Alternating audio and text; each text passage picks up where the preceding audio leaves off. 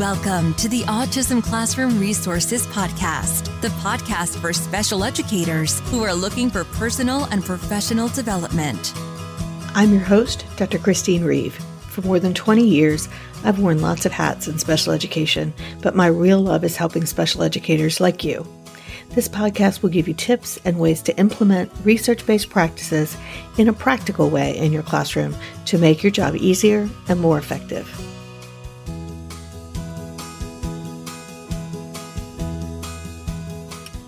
Welcome back to the Autism Classroom Resources Podcast. I am Chris Reeve, and I'm your host. If you listen regularly or you are binge listening to this series, you probably thought I was done with the series on morning meeting. That might be because I said I was done in our last episode. But guess what? It turns out that reading a calendar is an important life skills for a podcaster and a content planner.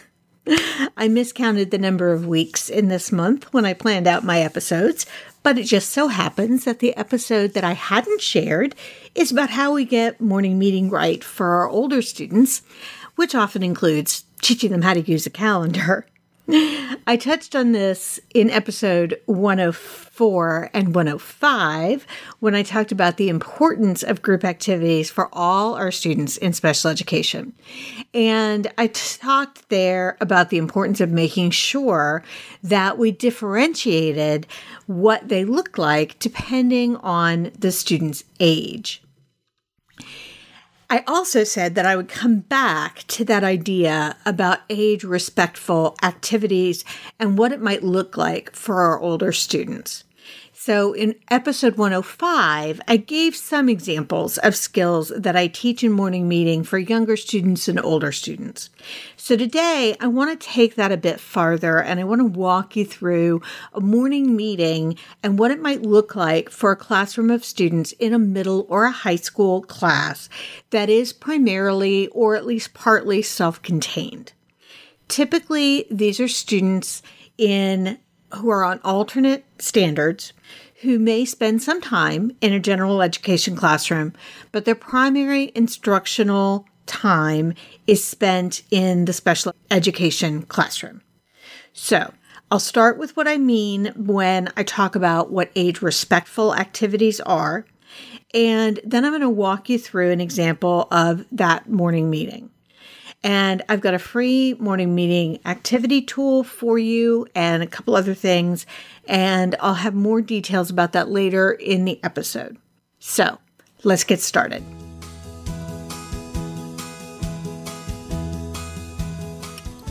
First, let's talk about what I mean when I use the term age-respectful. For years, I talked about the need for activities for older students to be age-appropriate. But the problem with age-appropriate as a term is that it's really hard to pinpoint what that means. It's hard to say what is appropriate. That's a big part of it. Think about coloring. I always used to use that as an example of something that I didn't really think made sense for high school students to be doing in class. And in fact, it was often something that really threw me over the edge, partly because they were usually coloring things that you would see in a kindergarten class. And I really did not think that made sense for them. But now, in the 21st century, we have adult coloring books. So maybe that's not really such a good example of something that's not age appropriate, as I use quotation marks with my fingers that you can't see. I think I first heard the term age respectful, and sometimes I will use the word age relevant instead. I think I first heard it on a blog called Teaching Learners with Multiple Special Needs, and I'll put the link to that article and a couple others in the blog post for this episode at autismclassroomresources.com/episode 108.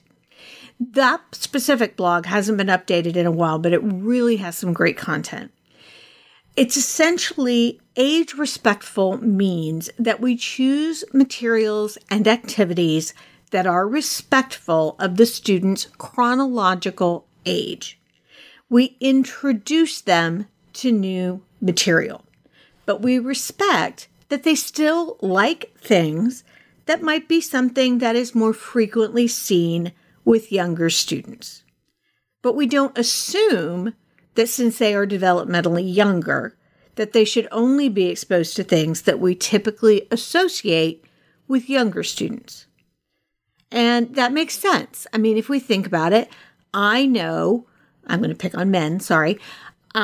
grown men in my own family who like to play with, I'm going to call them argue figurines, and will play out whole battles of them on the table, which looks a lot like what they did when I grew up with them when we were much younger.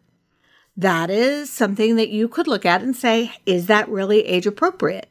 They're playing out historically accurate events. So yeah, it probably could. So it becomes a very blurry line. But the really important thing is that we're not dictating to them what they can and cannot do. We are A, giving them a choice, and B, exposing them to new things in the same way that their typical aged peers, chronologically aged peers, are being exposed to things by their peers. So we're continuing that. In the world of morning meeting, that means that when we're giving music choices, if we're giving choices to a 20-year-old woman, we don't automatically give options of doing the Freeze from Greg and Steve and the Tootie-Ta from Dr. Jean because her educational testing indicates that her cognitive skills are about 5 to 6 years of age. Instead, we might give her choices of Katy Perry's Fireworks and Taylor Swift's Shake It Off to dance to. Those are what her same age peers might be dancing to. But if she likes to listen to Dr. Jean at other times, we might have a time during the day when she can do just that. So what does this mean for running morning meeting in a middle or high school classroom? It means that we might be working on some of the same skills that we're working on with younger students. Because as I established at the beginning of this episode, understanding a calendar is clearly an important skill for many of us, and many of us need to practice it more often. Guilty.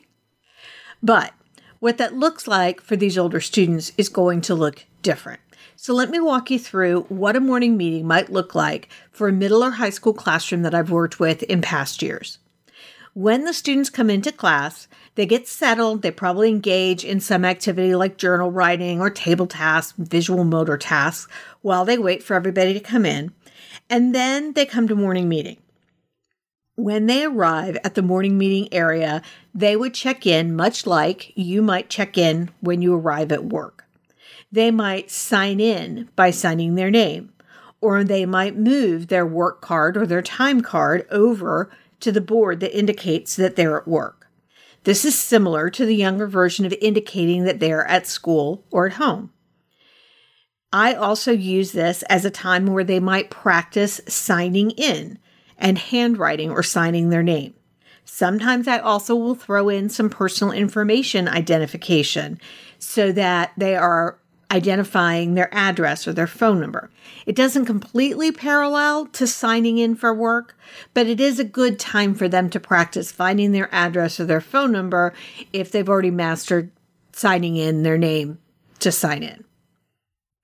Once all the students have signed in, they found their seats, then we typically will review the calendar.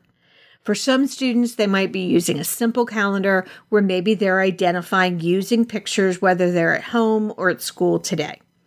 They indicate that by putting a home or a school picture on the date.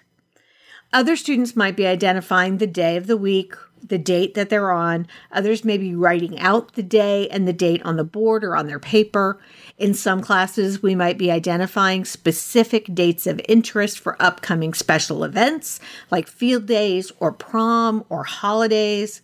And then students can also count the number of days coming up until those events.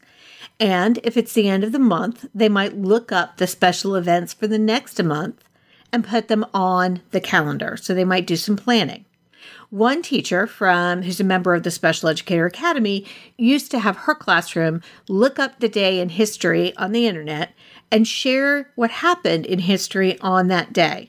So each student would look up the date on their tablet or computer and share something that happened, like the founding of the Smithsonian, or the first person to get married in space, which happened in 2003, by the way, which I did not know until this. Some students will need to work on basic calendar work during this time. They need to identify the date and the day on the calendar, and then they need to equate it to events on their schedule that are happening on that day. And other students could be practicing executive functioning skills, like identifying what assignments are due that week and planning out the steps to complete those assignments by the deadline. Depending on the makeup of your room, you might be doing all of these activities more independently if your classroom is at all different levels, and then having those students report back to the class with their results. Or if you have a more homogeneous group, they might all be doing the same activities. It just depends who's in your classroom and what their needs and goals are. Another important skill that can be made functional for students is weather. It's important for students to be able to make understanding the weather a practical and functional skill. You could also fold some science lessons into this part of your morning meeting, or you could work on the basics of understanding how to read the weather report or watch it online and translate it into planning activities and planning what they're going to wear. So to help with this, I actually have a free download in the resource library for you that will help. And so you can find it. It's a worksheet that students can use for answering questions about the weather. They look it up online and they answer the questions and report to the group. You can find it at autismclassroomresources.com/episode 108. You choose the website that they should use, and they look up the weather report and they answer specific questions about that weather. So they answer about the weather, and then they infer information like whether we should take our coats outside today based on that information. Students could each do this independently, or one student could be assigned to do this. Another could do the assignment for the calendar that I mentioned earlier of the day in history, depending on your time frame. So it just depends on what works for your classroom. Next, I always like to do some kind of music and movement in the day for a variety of reasons. One, I just like music and I think it helps everybody get in a good place for the day. Two, I think that adding movement to any activity is a plus for our students who often are very sedentary. And three, there are a ton of skills that we can build into music and movement activities that can be very motivating for our students. And again, the difference between this and younger circle activities are related to the types of songs that we're using and how we're using them. So I pull songs from places that I can assure that the lyrics are clean, but that the songs are pop music that the students will have heard their siblings or their peers listening to. And then I build movement into those songs. So one of the great things about just dancing to the music when it's on and stopping when it stops is that you can build in switch access if you have students who need to work on using environmental control using assistive technology. And that stop and start is also a really good activity for students who need help with impulse control.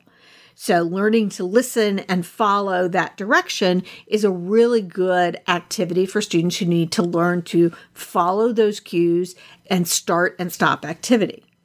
So for the students who are using assistive technology, they're getting a chance not just to practice using their switches, but it gives them an opportunity to use it to direct the movements of other students, which means they get to be the quote-unquote boss or the leader of the activity in the room. They get to tell other people what to do.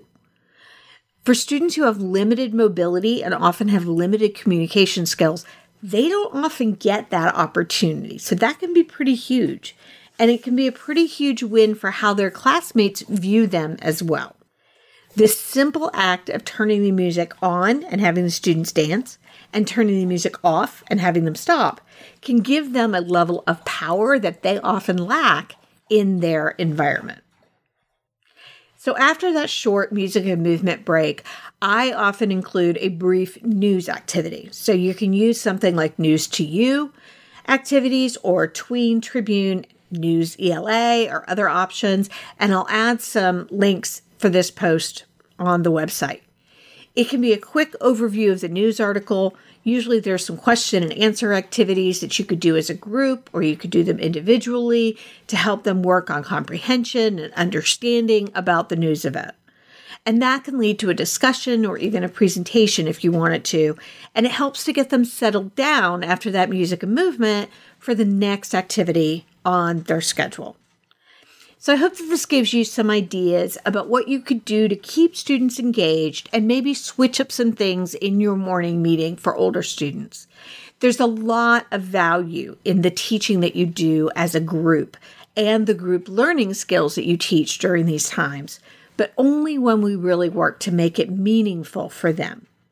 Now, don't forget to go and grab the links for news activities, the free weather download, and you can also download a free middle school lesson plan example and templates on the blog for the episode at autismclassroomresources.com/episode 108. And I'll also make sure that there's a link there to my secondary morning meeting kit on TPT. It actually has the materials to do the calendar, activities, the songs, the interactive books, all designed to be age respectful for older students, all ready for you to print out and create and use for your classroom. And if you'd like to learn more about morning meeting ideas, group instruction, or planning for your classroom, come join us in the Special Educator Academy. We have tons of resources for educators working with all ages to help save you time and let you get back to doing your job of working with the students. Come get a 7-day free trial at specialeducatoracademy.com. I hope you'll come back next week when we will have a new topic.